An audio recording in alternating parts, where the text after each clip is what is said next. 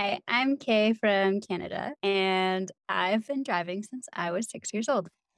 That's Kay from M20. This week, we're diving deep into Kay's story on humans of Minerva. Welcome to Humans of Minerva, a podcast which captures the interesting stories of humans at Minerva. I'm your host, Ben, and today I'll be sitting down with Kay from M20. Hi, Kay. Hi, Ben. Thank you for joining us today.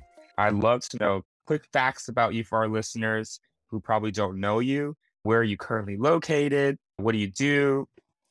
Cool. So I'm currently in Berlin. I've been here since graduating in 2020. I am a people development manager at Leapsum, which is a scale up based in Berlin that I actually interned for during Minerva and then have come back to full time. Originally from Canada, but my family actually is originally from Switzerland. So I have kind of a North America, European background. Awesome. I have a really interesting question for you. Right off the bat, we're diving straight in. There's no ice, broken already. But I want to know if there was a museum about you, what would that look like and what would be featured? This is very deep. One thing I have a lot of documentation on is ideas about stuff I think could be better. So in Minerva, I had a huge Evernote. Now I have a huge Notion that just tags a lot of articles, cool ideas that people work on. I think I would call this Museum of World Improvement. And you would walk in and it would have many different displays on topics like education, wellness, future of work, and all the arguments and ideas I have about how we can make them better, which is probably why I joined Minerva. I'd love to know when that started. Is that something that you've been doing since you were a kid or something you started in high school or just something more recently? I think my mom once joked that my first word was lie, which I don't think is accurate, but I think would be a good summary for me. I think I always asked a lot of questions, and my parents encouraged that a lot. So we'd listen to the radio, we'd hear the news come on, and we'd all discuss our opinions and was really encouraged to challenge and question. That was also important to me in high school and choosing university. So pretty far back, I would say. We have so many resources now, so much knowledge, so much potential to make things better. And I feel like it's just really brutal and frustrating to see the ways that we don't leverage this for collective flourishing. Yeah, definitely. I'm hearing a lot of really interesting things I didn't even know. Could you just paint a quick picture of what your upbringing looks like? Because I think it's actually quite unique. Yeah, happy to. I grew up in northeastern British Columbia, which is in the northwest part of Canada. So if you know where Vancouver is, just drive north for about 2 days and you'll get to where I am. It's very agricultural, very resource based. So most people work in agriculture or oil and gas and natural resources. My parents immigrated from Switzerland to start a farm. My mom with her family when she was little, and my dad as an adult, and they met over there and started their own farm. So this is not a cute, organic hobby farm. I mean, to be clear, I fully support much better modes of agriculture, but in this case, it was commercial, very large scale, average size for the area, I guess, working farm. So just so people get a picture that this is not whatever cute photos you've seen with red barns and goats running around, like not like this. And we mostly had grain. So wheat, canola, peas, barley, all these kinds of crops. Mhm. My parents homeschooled us. My mom has her bachelor's in education and worked as a teacher previously. So she was quite qualified. And that was twofold. One, because they did want us to have a better education and more tailored time and really teach us how to effectively, critically think. Also, because they are quite religious. So, generally in the US and Canada, there can be quite an overlap between homeschool communities and religious communities. It was a dual influence there. I have three siblings. All of them are in my home province still, although they've all traveled. in the meantime, but I'm the black sheep who's been abroad most of the time. Yeah. Wow. That's really cool. This is just something I'm curious about. How do you get home when you travel? Like, so do you fly into Vancouver and then what's the process in which for you to get home? Yeah, from Berlin, it would be usually Berlin, Frankfurt, Frankfurt, London, Hmm. London to Toronto or Vancouver, and then Vancouver to Fort St. John. It's quite a few flights, and with COVID, there's just much less flights going up north now. So it is more of a schlep, that's for sure. Still, I think we're Yeah. actually lucky in my town because of the oil and gas development. There is Hmm. quite a few more flights than there might be to maybe your typical rural area. Oh, so there's an airport in the town. There's a regional airport, and Okay. I would be about an hour away from it. But it's definitely something that both at Minerva and even in my current employment, people don't always understand that not everyone can just hop on a flight to, say, New York City. It takes a lot more time, it takes a lot more money, it takes multiple forms of transport. So, yeah, I'm not in the Arctic, but it still is some effort. I didn't go home for 2 years since the start of the pandemic just because with quarantines, costs, travel time, it didn't really make sense. Yeah, that makes sense. That's definitely a story a lot of our listeners can likely relate to. But I'd love to hear maybe a little bit about how you think growing up, as you put it, more insulated childhood shaped you into who you are today. Because this is one of those things that also assume other people assume, but that's part of why people like to raise kids or be in urban areas is to be exposed to a diversity of ideas. And that will then lead to more critical thinking and so on and so forth. We know that's not necessarily true. But I do think that to have someone who grew up in such a rural area and then desire to go to a place like Minerva, where you are traveling to all these insanely urban cities and living in them for the 4 years, it's a huge jump. To me, I'm sensing a lot of change because you've now had such different experiences. I'm curious how that part of your childhood has shaped who you are today. Yeah, I also think about this a lot. First, I want to address the point around I sometimes find when I share more about my story with people, including, for example, on first or second dates, that I get a response that goes something like, "Oh, wow, it's so amazing that you left and you must have thought so independently, or you were so brave, or how did this happen?" And I think this really reflects the strong stereotypes and biases that people often have about rural areas. It's true that people in urban areas are much more likely to, for example, go to university or study abroad. But this is where we have to think about correlation, causation, and feedback loops. The fact is, Minerva, when they spend marketing budget, they target cities, they target specific schools where they think they'll have a high return on investment for their recruiting time. Those schools will be full of people who were encouraged to go there by their high school counselor. Like it's very large feedback loop. I found out about Minerva through a Facebook ad. If I hadn't seen that Facebook ad, I wouldn't have been at Minerva because at the time it never crossed my mind that I would be able to study in the US. I didn't really know how to do that. How do you even get your SATs written? So, in a way, I do think it was some amount of randomness and serendipity that I ended up at Minerva. That's true. I also think that way more rural kids would do this type of thing if they were presented with these opportunities, if they had role models, if they had even one person in their life who said, "Hey, you can do this." And vice versa, that we could also stop stigmatizing things like trades or agriculture and also provide avenues for urban folks to get into that. But I really wanted to respond and strike down right away this narrative of like, ooh, small town girl goes to the big city to explore the world, because I think that both spaces have very important value. And even though in some ways cities are the future, we still have 50% of the global population in urban areas. So, really, for Minerva or any education to be a global education, we should spend at least one semester or half if we're going to be equal in a rural area. No, that's great. Thanks for sharing. No, I completely agree. And I think it's really important that you shared that because you're right with the feedback loop. I worked in Minerva recruitment up until 3 weeks ago.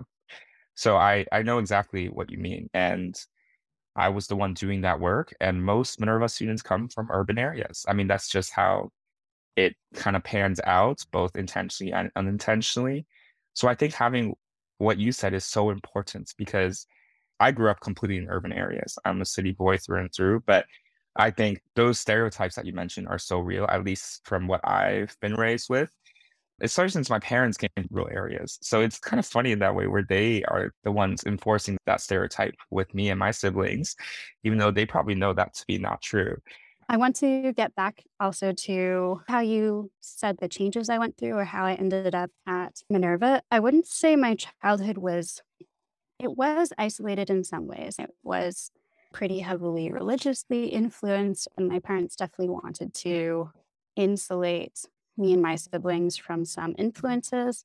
But in other ways, it was much less of a bubble than many Canadian kids might grow up with because we did talk about world issues, social justice, politics quite a bit. So I had a lot of world awareness on those parts. But if you asked me, I'm still trying to learn all the like Disney and Harry Potter references and all the things I need to use to pass in the modern world that this kind of typical Western upbringing that we take for granted, things everyone should know. So insulated in some ways and not in others. I also think growing up on a farm, your family's running your own business, you're dealing with the real world. Like bad weather, financial markets, global politics, inflation, all of these things are really affecting your day to day life in a pretty acute way. So it's not the same as your parents leaving for work and coming home and telling you to not worry about money. These discussions are really part of the everyday. So insulated in some ways and not in others. Yeah, this has already been so interesting and insightful for me. This is why I love these podcasts because it's a way for me to hear a bit more about my classmates and friends.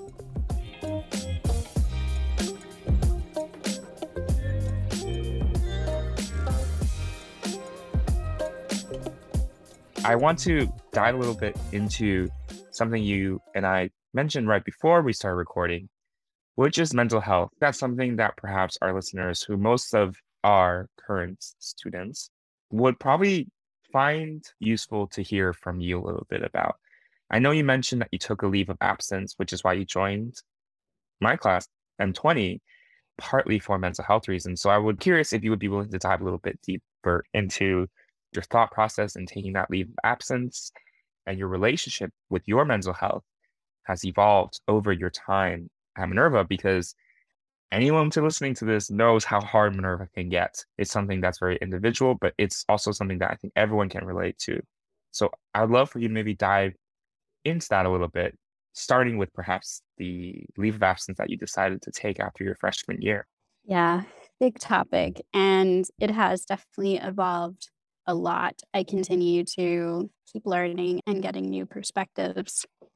Growing up, my concept of mental health, I think, was mostly around mental illness. So there'd been a history of anxiety and depression in my family. So in that way, I wasn't naive.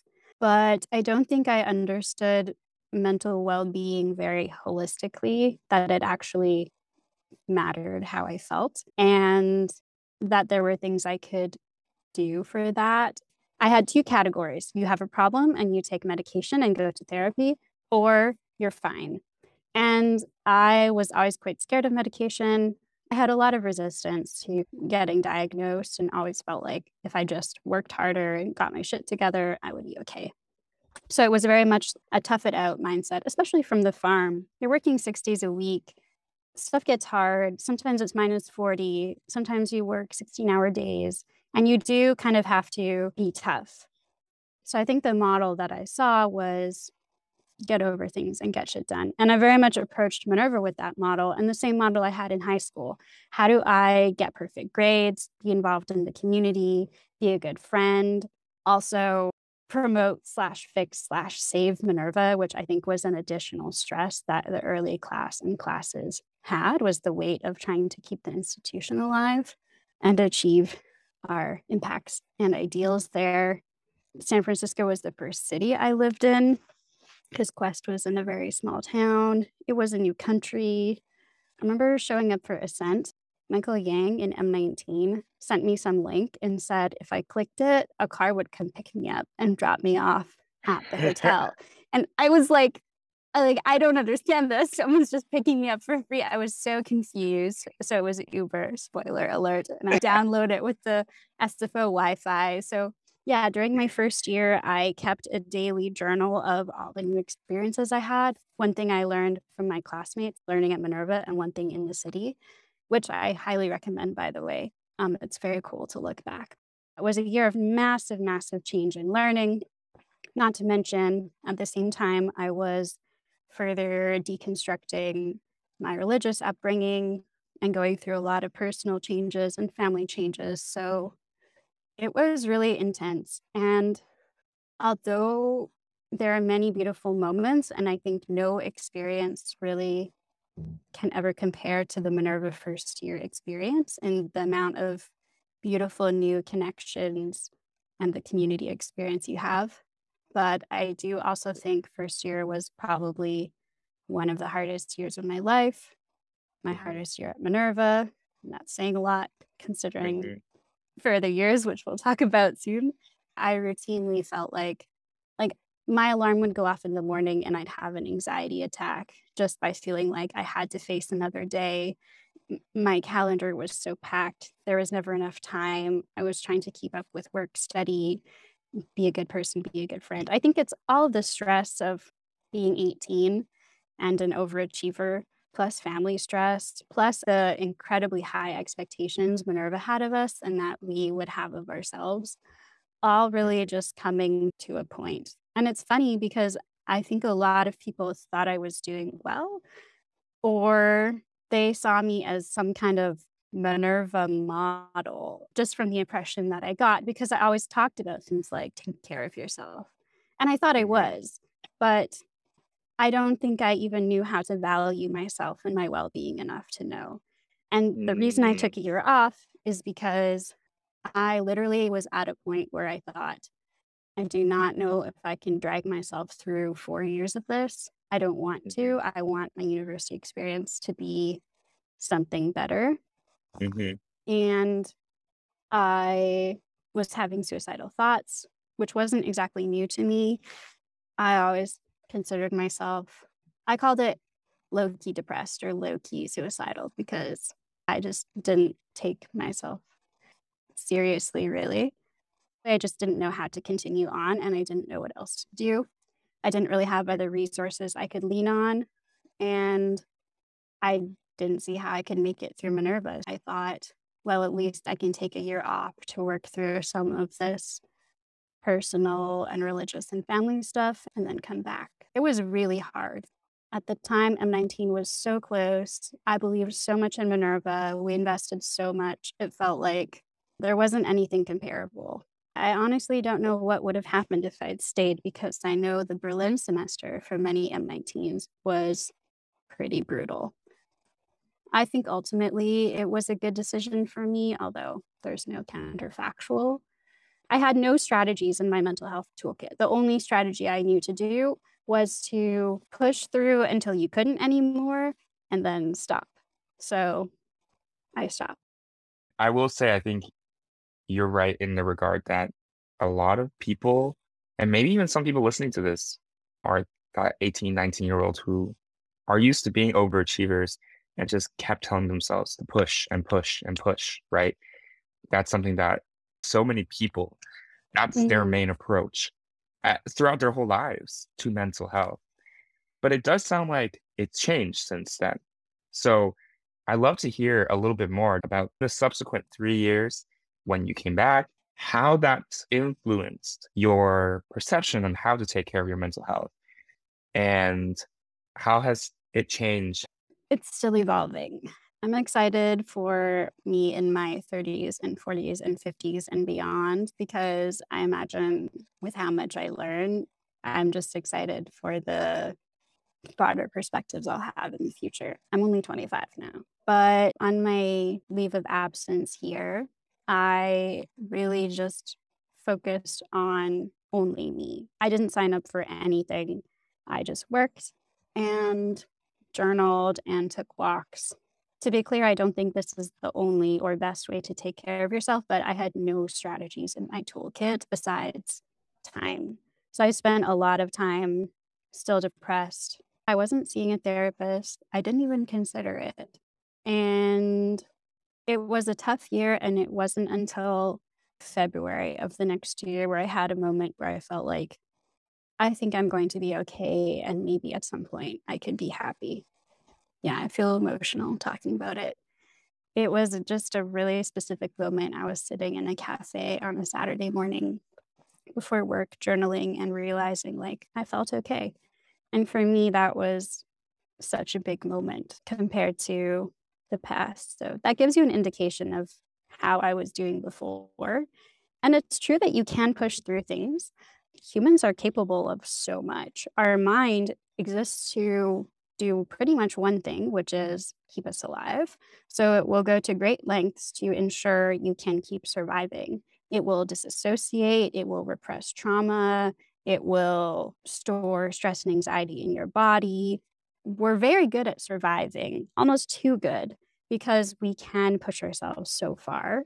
But there are consequences, whether it's disassociation and numbness because you can't deal with the reality, your mind just checks out, whether it's trauma and stress that will come back to you in the future. So it is very possible to push through. And sometimes we need to in circumstances like war or so many times when we have to survive. But what makes me so sad is that we live in a world where we shouldn't have to, where we have resources and knowledge.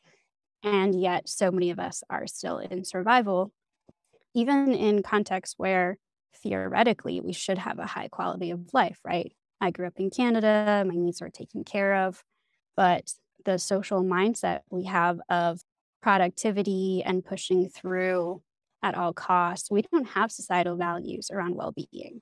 We only value well being to the extent that you can continue functioning and performing. We value functioning, not even happy functioning, just productive functioning.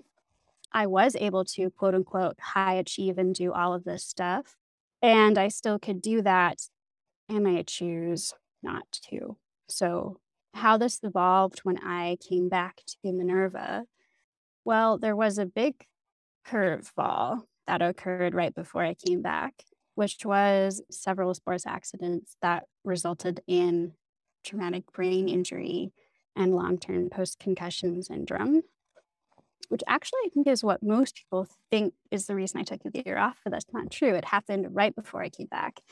And the social worker I spoke to told me, you really should think about taking a year off. And I said, I just did this. Like, I wanted to go back so badly. I felt so ready. I wanted to jump back in.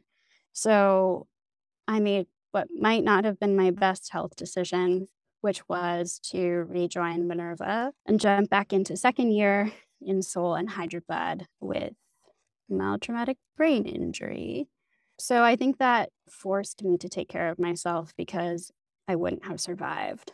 I had to be really strict about my sleep schedule, not drinking any alcohol, really strong routines, feeding myself. That would be the second toughest year of my life, or maybe the toughest. Minerva was a lot of hard. For all the current students, I just want to send so much care and empathy because I think no one will really ever understand the experience. And no one will ever understand your experience because you have your own unique background, mental health, family, stress, goals, needs. It's a very privileged experience, but it's very hard and one that I question if it should exist in the way that it does. The second year was quite intense, and I focused a lot on my health because I had to. But it was a tough mental health year. I felt really isolated having changed classes, not being able to participate a lot in social events due to the concussion. Felt, to be honest, very unsupported by Minerva because there was no structures or resources to really effectively navigate care. There was no caseworker. How do you navigate healthcare for yourself in new countries on these specialized topics every 4 months? Current students will know this can be a nightmare. With literally a reduced mental capacity, there's just so much here. And I think this really highlights how mental health is not just about mental health, it is interwoven with your physical health, financial resources, your family support, your general social structure. It's intersectional. I made it through first and second year quite well if you think about everything I dealt with. I look back and think, who let me do this? But it was tough. My first tattoo was about that experience and just how alone I felt. Once I started making more friends again, that got easier. But to be honest, the feeling of doing a really new thing in a school where maybe not a lot of people understood your background with high expectations from yourself and maybe a tight financial situation and a really uncertain future, all aspects I think many Minervans could relate to, is incredibly difficult. And the thing that often feels the toughest for me looking back at Minerva is how hard the experience was because of how hard I was on myself. The external circumstances were one thing, but then the level of self judgment that I put on top of myself and how much I pushed myself to go to every event, to try and do everything made it much harder. So my biggest regret is that the experience didn't have to be as brutal as I made it. But again, I didn't really know at the time that how I felt mattered and to have that value of valuing myself because I valued my productivity, my grades, my achievements, how good I thought I was, what Minerva wanted from me, what everyone wanted from me, not what I wanted from myself. You're completely right. And it's something that I hope is helpful for our listeners to hear is that it's hard. So don't beat yourself up when you're struggling because I think people do that a lot. It already is hard, but we make it even harder on ourselves by beating ourselves up for not being the ideal, perfect robot machine that we want Yeah, to be of productivity. yeah, So, for those who are listening who may be struggling, just recognize that that's part of this yeah. experience and to care for yourself in those moments and to reach out for help and mainly to kind of take some time to just be on your own and listen to yourself and what you need and not have to just push through every time because you don't have to, not every time. I do want to acknowledge, though, that we are in a really inhuman system. The real stress and pressure people have from finances, from their parents, from their life situation, that advice like, just take time for yourself is already privileged advice. So I think Hmm. one thing is about what you do, but the second part is how you talk to yourself. The shame and the shoulds. Exercise I really recommend is to take 10 minutes and write down every should you have for yourself. I should have perfect grades. I should know what I want to do after graduation. I should call my parents more. I should participate in more events. I should work out 3 times a week. Just write them all down and then look at the list. And it often just makes me laugh because I realize how insanely unrealistic and fundamentally incompatible most of my shoulds are. And it helps me to take the pressure off myself that it's just not realistic. It's, imagine, also liberating to realize that these Yes. are mostly things you're holding for yourself and that Yes. it doesn't have to be. Nobody's forcing you to do that, and which can be really freeing, I imagine, where Yeah. your destiny's in your hands. You get to choose a little bit. Yeah. Honestly, okay, so important that you're willing to talk about this so candidly. And I'm really grateful that you're willing to share this with me. I would love to be talking about this because this is so interesting. But on that note, if there are listeners who wanted to talk to you a little bit more about everything that you mentioned, is that something you're open to? Interesting. Back in the day, I would have said yes immediately, like, oh, my job Mm, is here to help people. I want to help people. And this is true. It's just interesting to notice how now I would actually pause to check in with myself. I do want people to reach out if they feel moved to say something, if they just want to share, if they want help. cool. That's great. And in that case, what would be the best way for somebody to reach you? Facebook Messenger or LinkedIn. Cool. Okay. So let's jump straight into fast fire round question because I think it's a good way to kind of mentally wind. I love that space, but I also want us to wrap up at the end, even though I don't really want us to wrap up because there's so many other questions that I had to ask you. We love to talk, obviously. So this is great. But let's jump in. Let's say you're walking. Are you like a music listener or a podcaster? Neither. Both. Used to Oh, be podcasts because I was all must optimize productivity all the time.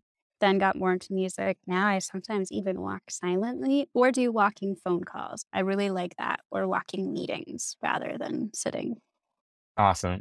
Okay. Cats or dogs? ducks. All right. All right. Do you have a dog? No, because it would be irresponsible since I don't know what I'm gonna do with the next 10 years of my life. But my long-term dream, once we save the world, or maybe even before that, is to have a Bernese Mountain Dog like my grandfather had on the farm in Like the Switzerland. huge ones? No, no, no, that's the Saint Bernard, a Bernese Mountain Oh, Dog. okay. You can Google Okay. it. They're beautiful. And if you could send one message out into the world right now, just in this moment, what would that be? It sounds cliche, but take care of yourself, not at the expense of other people. I'm not a fan of this like neoliberal, everyone should just look out for themselves, but you matter. And that's the first building block to take care of others as well. I love that. We're all connected, you know? We are. I love that. That's really great. It's been an absolute pleasure. Thank you so much for chatting with me and being so vulnerable and honest. It's been frankly inspirational listening to you. And hopefully you can be an inspiration for those who are listening as well. Yeah, thank you for this. I often find this with many Minervans, it's hard to integrate all our experiences. And there aren't many contexts where people can really grasp that. It's nice for me to also take a step back and let's say, like, wow, a lot of things have happened. And I appreciate being able to talk about it with you as well. So Yeah. It- thanks for your thoughtful listening ear and your own contributions. Thanks, Kate.